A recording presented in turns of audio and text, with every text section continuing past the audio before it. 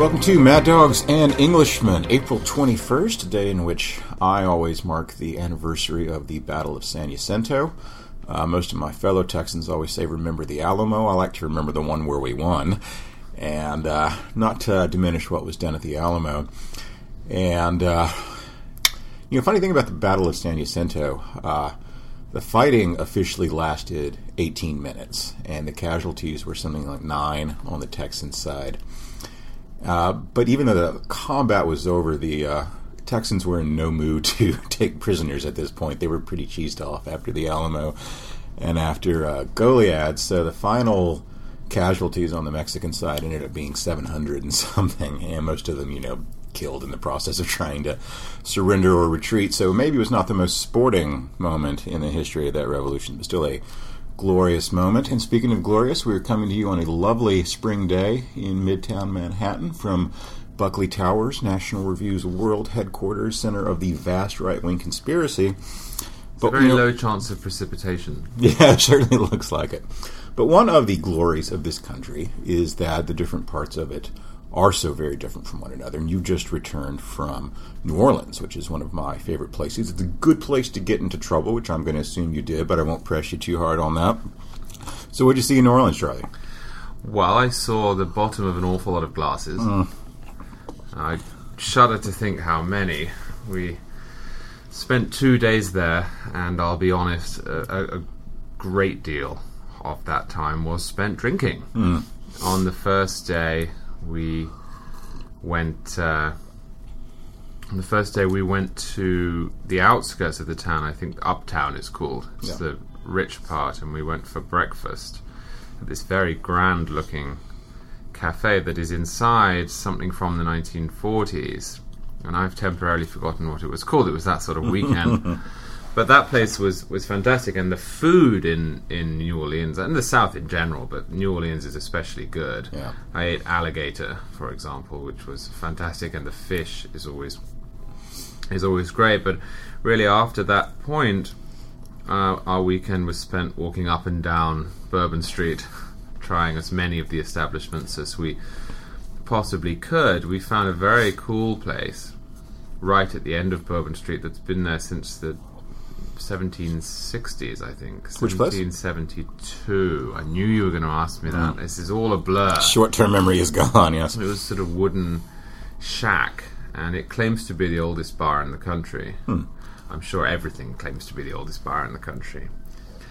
But no, so we had some sort of historical experiences like that. Then we had some sort of cheap New Orleans experiences where they set up a beach and the inside of a bar, and there are girls, and there's alcohol, and there was sport on the television, and there were all sorts of eccentrics. And we ended up on the Saturday at a place called the Bombay Club, which was a place after my own heart. British flags everywhere, a sort of colonial feel, and I had a Pimm's cup, and I think the lady who served it to me was slightly nervous to hear me order a Pimm's cup in my accent, but it was actually fantastic. It was really, really fantastic. So no, it was a lost weekend in the old parts of the 1970s. I was just thinking it must be a very appealing place to you, because I know you're a bit of a Francophile, as I am. So you got the sort of Southern aspect, the French aspect, and kind of an all-American aspect. Yeah, and it's just such a great country. It's so the real meaning of the word diverse. Yeah. It is so odd to be able to drive across a country this size and find so many genuinely different places. I think I wrote a piece about this a while back, which you mocked me for, actually, when I went to Pensacola in Florida. And when I was in Mobile, Alabama, I drove across. And again, I was amazed at this place, which had been under 5 flag. That's how they sort of sell it. The Spanish, the French, the British, the Confederacy, and the United States. It wasn't 6? Was it 6? I think so. What's the other one? I forget, but most places have the 6 Flags. Well, Texas is 6 Flags, I know, which is where the theme park chain's name comes from, because the first one was 6 Flags Over Texas. But I forgot you're an expert on theme parks. I am, my other hat, actually. We should do a podcast on this sometime. On roller coasters? I'll bore everybody to death. That and Disney. But But no, in this place was fascinating. I mean, the place names are in English and French and Spanish. The architecture is a bizarre mix. You have the French balconies, as you have in Louisiana and in New Orleans, I should say. But then you have Spanish place names, and you have sort of Spanish architecture. You have Spanish architecture with French balconies, and English engraved in on the side. And off the coast of Pensacola, there are tens, probably more, of sunken ships. It was a real shipwreck paradise, and divers go down there, and it's a real sort of shipwreck tourism. But the idea there's no history in America, some of these ships are 500 years old. Now, there are also ships that were sunk in the Second World War and in the early 20th century. But no, New Orleans has a similar feel. It has a very sad history in the last 10 years, and it's amazing to me how much it has bounced back. Yeah. But you walk down Bourbon Street, and outside of the touristy stuff, it's just a hive of history and a mixture of cultures, and it's so haphazardly constructed. There was no code, there were no building regulations to say, well, are you going to quite put that there?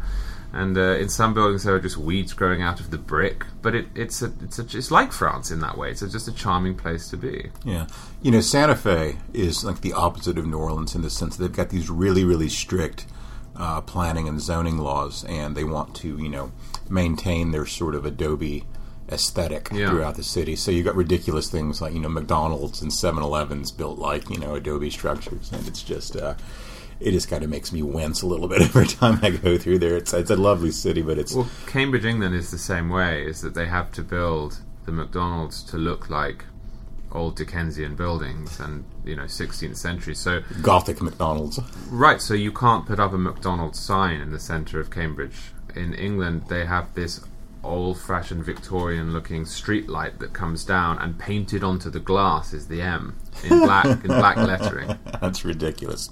So it is a glorious country, but it is not a uniformly glorious country. And I had a piece over the weekend, which is still up today, about a disturbing and sad case here in New York, where we had a fellow by the name of Jerome Murdoch, and he was a Marine veteran and homeless, a guy who had some fairly serious mental problems, apparently schizophrenia and bipolar disorder. He also had some real addiction issues. Drank a lot, was arrested a few times for drug possession, and he was homeless on the streets of New York. And I guess it's about something at least 40% of our lockup population here are people with mental illness problems. The vast majority of our homeless population, at least the ones who are sleeping on the streets, as opposed to the people who are in shelters and things like that, who are just straight up having economic problems. So he took shelter on a particularly cold night, which we had a very bad winter here, in an unsecured stairwell in a housing project in Harlem, was arrested for trespassing, had his bail set at $2,500, which, him being homeless, just ensured that he wasn't going anywhere, was taken to Rikers Island. And Rikers Island, of course, is an infamous lockup facility. It's got all sorts of problems, from corrupt correctional officers to gang violence to just widespread rape. It's a fairly terrible place. And it also has some more mundane problems, like the heating system doesn't work. So this guy was locked up in a 6x10 cinder block cell, and because he was mentally ill, he was supposed to be checked on every 15 minutes. They just left him there for hours and hours. And the heating system was malfunctioning in such a way that it caused the temperature in his, brick oven of a cell essentially to rise to what the man in charge called unusually high levels, which is a bit of an understatement. In fact, it got so high in there that Mr. Murdoch was, in fact, more or less baked to death. Died in his cell there, wasn't discovered for hours after the fact. And then the bureaucracy takes over from there. His public defender wasn't notified until several days after he died. They never notified his family, who I believe found out about their son's death when an Associated Press reporter called them to ask for comment on the case. And so a few people have been, demoted or transferred to a different department. And my favorite / least favorite part of the story is that the person most directly responsible, the officer who was supposed to be checking on him, was given a 20-day suspension from his job. And when there was some outcry over that, they upped it to a 30-day suspension, which apparently under the law is the longest that you can suspend a public employee in New York as punitive measure. So this is, what strikes me as looking very much like a case of negligent homicide. If you had left a child in a car for an hour in the summer, resulting in that child's death, you'd be charged with a serious crime. No one's probably going to be charged with anything here. And the human cost of this, of course, is enormous. Our prisons are a national scandal, and the way we treat people who are incarcerated is a way that people, even very, very bad people, do not deserve to be treated. And not to make everything a money issue, but it does occur to me that, we spend a lot of money in the Department of Veterans Affairs.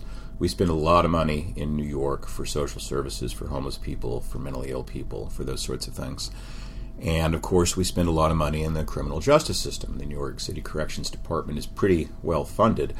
And yet, we can't manage to take one person who's got some serious problems, who's been arrested, and get him the sort of help that he needs. Instead, we abandon him to these horrible conditions, which resulted in his death. So it's a horrifying thing. And the larger point for me, looking at this, is that every time you put government in charge of something, you're essentially putting the Rikers Island model in charge of it. Now, Rikers Island may be an extreme example because it's a fairly nasty place, but this sort of unaccountable bureaucracy operating mostly for its own benefit, not for the benefit of the people it's allegedly there to help, is exactly how we run education. It's increasingly now how we run healthcare and the rest of it. So I'd like your thoughts on that. Well, no, and I absolutely agree with your piece in that regard. But if possible, I'd just like to go one step backwards to the beginning. Yes. Now, I'm a staunch advocate of property rights, which pre-existed the state. And clearly, trespassing should be a crime. But is that the right punishment? Is that the right response? Is that a proportionate response to what he was doing, which strikes me as being categorically different from, say, somebody who were to break into my house or into this office? He was trespassing, yes, and there are laws. Are they the right laws? And I suppose the question that flows from that, and a difficult one for conservatives, and perhaps I'm going down the wrong path here, so tell me if I am, but we tend to like Rudy Giuliani, for example. We tend to like the policies and the attitudes that cleaned up this city. Yeah. Is that admiration consistent with the sort of attitude that put this guy in Rikers to start with? Yeah, I think there's an important difference between the way we think about people who are criminals per se versus people like this guy who are criminals incidentally.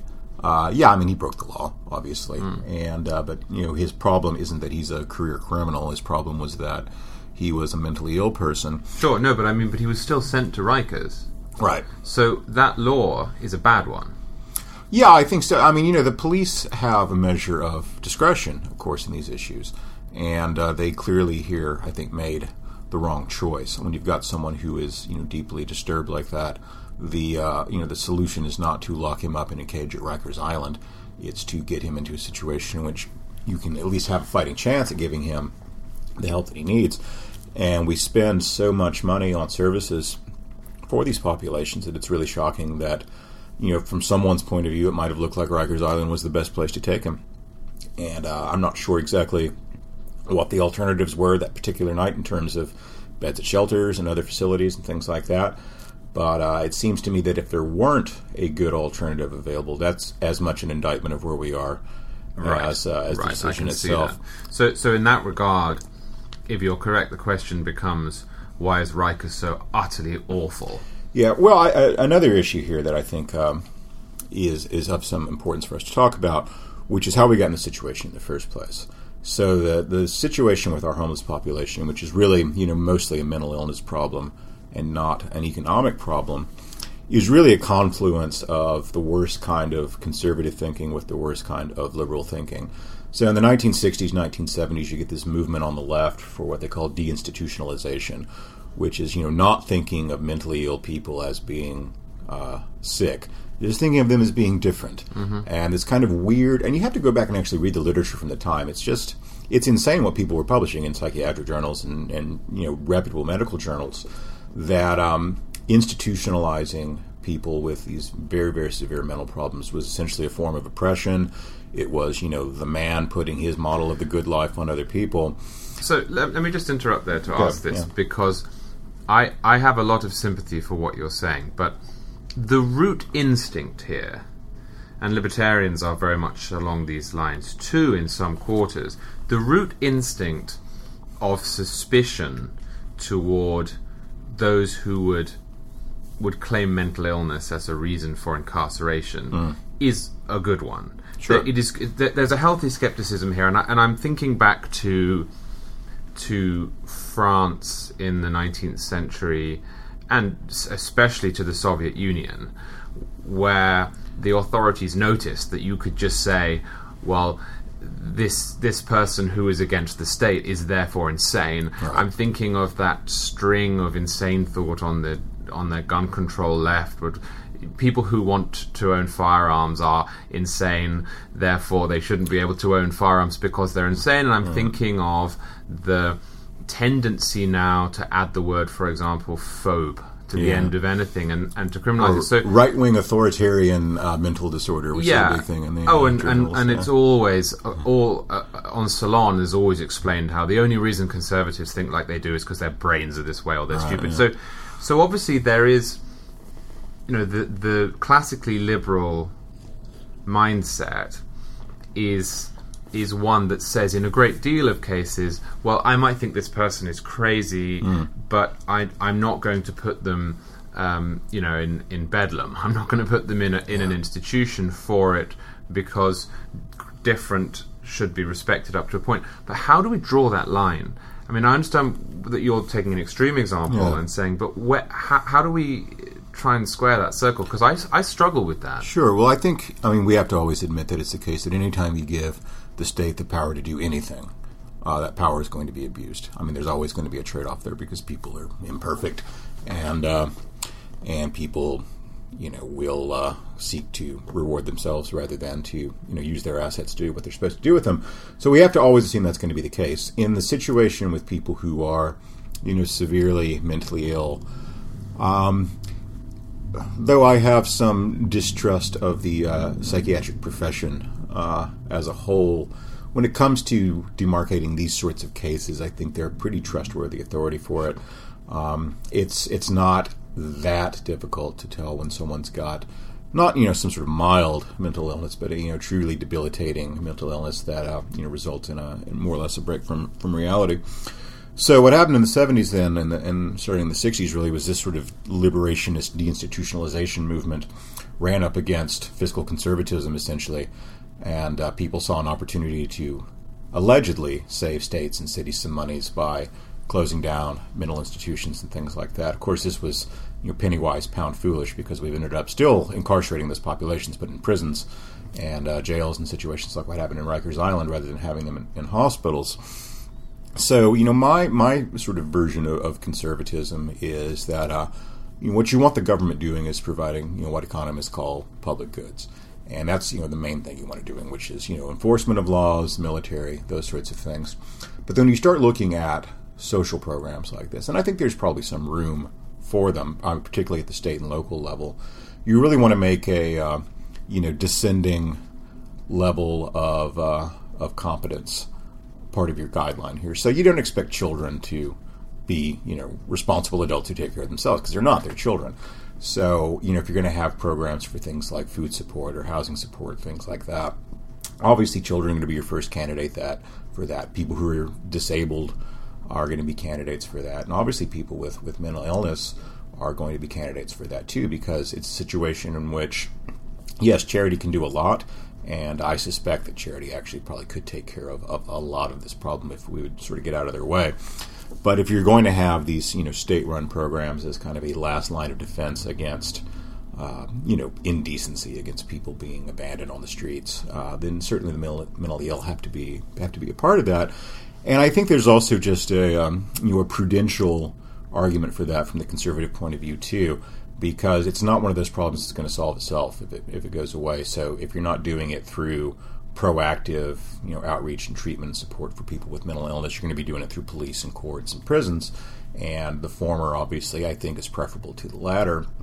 And this actually is something I'm really quite proud of National Review for, is that Rich Lowry and some of the other writers here have really made mental illness and our abandonment of people who are suffering from it a real priority for something the magazine writes about and talks about. And it's also, you mentioned cleaning up New York. It's a real problem for quality of life in cities. When it's not, the primary victims here, of course, are the people who are sleeping on the street and who are not receiving the sort of care that they need. But they also make cities more chaotic and unlivable and unpleasant places. Well, and it's very noticeable, especially to somebody who didn't grow up in the United States, when you get close to, and they are generally left-wing cities, you notice how this attitude plays itself out.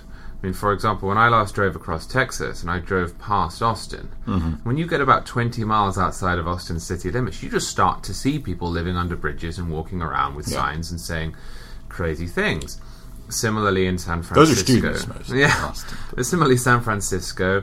Santa Monica is absolutely full of homeless and mentally ill people.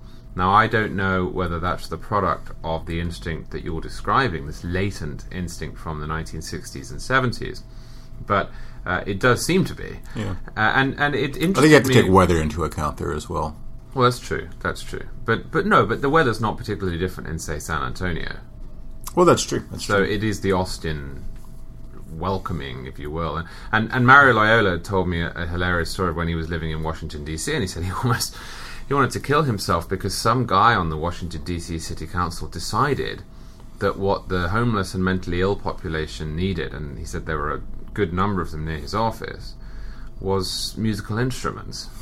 And so one day they went around handing out sousaphones and violins bongos and drums, and the consequences were rather predictable. The tension, though, that you've just described does exist on both sides. It interested me earlier in the year, last year, when Toomey Manchin was being debated. There was this consensus on the left that better mental health prevention would lead to lower gun crime, and that Toomey Manchin and universal background checks were necessary in order to stop the mentally ill from getting hold of firearms, and that the state needed to be forced to provide more information so that when the federal background check process was used, then, say the state records would be included and more people would be denied.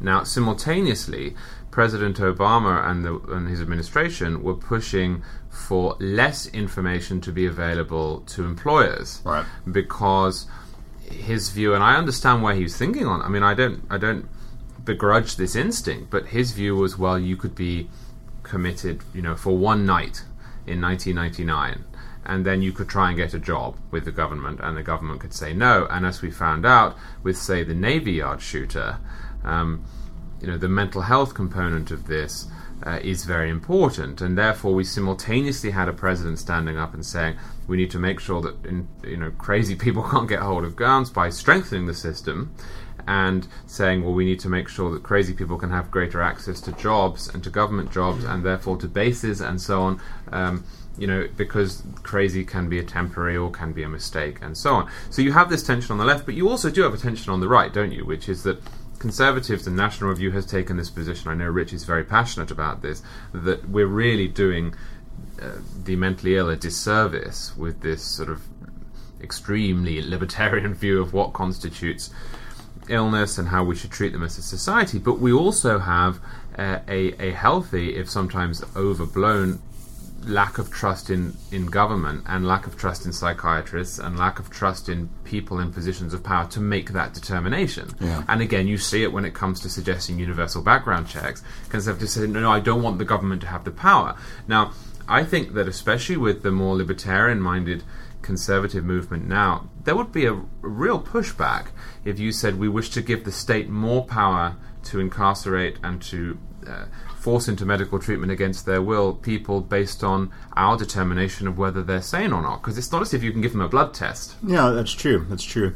I think that this points to something I've been thinking about actually over the weekend and earlier, which is that you and I both use the term libertarian a lot, maybe to distinguish ourselves from other sorts of conservatives.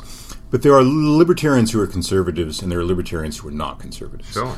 I think you and I are both libertarians who are conservatives. Well, because I'm actually a liberal, but Right. they've taken my word, and so this is the closest that I can get to it. Right, yeah. So, but someone like, my friend Nick Gillespie is a libertarian who is definitely not a conservative. Right. Or, David Friedman or someone like that.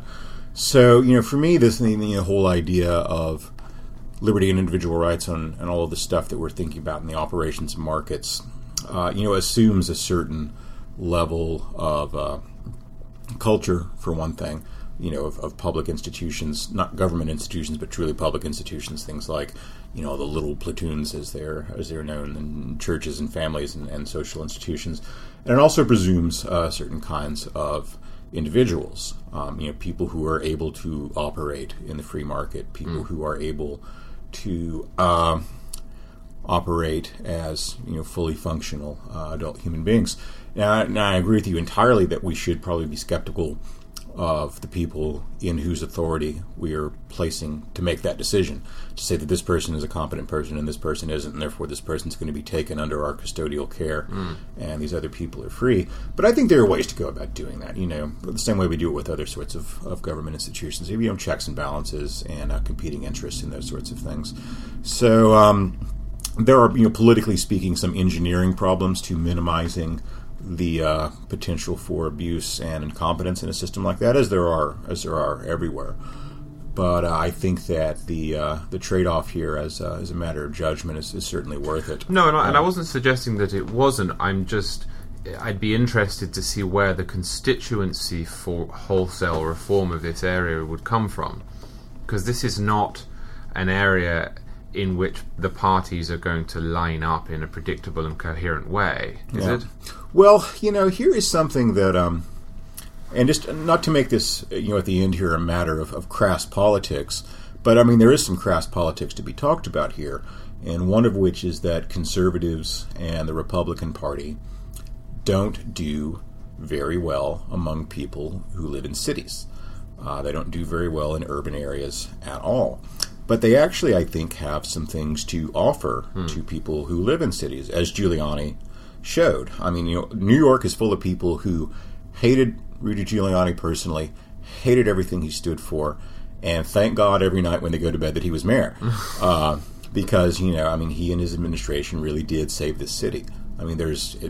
You really can't overstate it, I don't think. And I think that, if Republicans got a little more aggressive about this sort of thing, and not in a, not in a let's be Attila the Hun kind of way, but coming in a really assertive way and saying, look, we've got a problem with mentally ill people sleeping on our sidewalks and under our bridges, and it's bad for them, it's bad for their cities, it's bad for the communities, it's it's a problem from a lot of ways. Okay. And we'd like to come in, and maybe not at the federal level, but certainly at the state and local level, and say, look, we really want to address this, and we've got some principles and priorities here that we think would make sense. I'm not sure that it would change the mind of a lot of people living on the Upper West Side of Manhattan, but you might get a few people hold their noses and say, I'd support that. Right, and I suppose my question, again from a devil's advocate position here, is your piece over the weekend very well, I thought, addressed the problem at the root of government and public service, which is that for a great number of people, it's not public service. Right. It's, you said mammon rather than Moloch. Yes. Is that how you say that, by the way? I'm Moloch, but Moloch. My pronunciation of ancient Semitic languages is not really all that reliable. So. My pronunciation of a lot of words, actually, because I read so much more than I talk and listen to the radio, and I don't really watch too much television, or at least I don't watch the sort of television on which words like that are enunciated. But conservatives would come in perhaps with the driving force, and they would come in with the energy and the ideas, but those ideas would ultimately be implemented by the sprawling, self-serving, union-dominated bureaucracy. How do you get around that? Well, I think that's the second part of the equation, which is that, conservatives are always sort of, accused of being Ebenezer Scrooge. And to an extent, God bless them for that, because we kind of are Ebenezer Scrooge, and I'm all right with that. But there are situations like this in which we are willing and, in fact, eager to spend some money and invest some resources in trying to solve what is a real problem that is worthy, I think, of public attention. But the second part of that, of course, is you want to make sure that it works, and you want to make sure it's done effectively, and there's a level of accountability there. And I don't think in the long term there's any way for us around having a very nasty and bitter and long national fight over the role of unionized public sector employees who, whether it's in the schools or in state and local government or in places like Rikers Island, protect their members from accountability. We had a case actually out at Rikers Island where there were two fairly senior correctional officers who were, getting six-figure compensation packages, who were charged with not only abusing an inmate, but falsifying reports about it, and then suborning their junior employees to also falsify reports in order to bolster their story. And of course, they were on the payroll and insured and protected until the day that gavel came down and they were pronounced guilty of, a handful of felonies. So you saw the same thing in New York City with, we had police officers here who were acting as enforcers for an organized crime syndicate. And, the union protected them until, the very day they couldn't. So I think that, and it's not just that. I mean, those are extreme examples. But what's the real problem with Rikers Island isn't it's not that people are going to be on the payroll until they get convicted. It's that there's never going to be any charges. That's the biggest problem. There's never going to be any accountability. No one's going to lose their job over this, and it makes it really hard to do. So I think that situations like this is the real point here, because you can make a reasonable case based upon the principles of innocence. Presumption of innocence. I think that this can very often just lead to the sort of circumstances that you've just described. But there is a case to say somebody is accused of something, we presume that they're innocent, we therefore keep them on the payroll, we keep them with their benefits and their protections and so on and so forth until the point at which they're not innocent anymore and they've been found guilty. But goodness me, there is no argument for not punishing them. And there's also, in my view, no argument for having said, all right, well, now that we know that they're guilty, we will go back and take some of what it was that we were using to support them. Right. Those sort of things. I can't see a single argument against punishing people who've been found guilty extremely strictly as they would anyone else. Yeah, and of course, but the larger issue is that we don't have to just punish people for that. We have to fire people who are incompetent.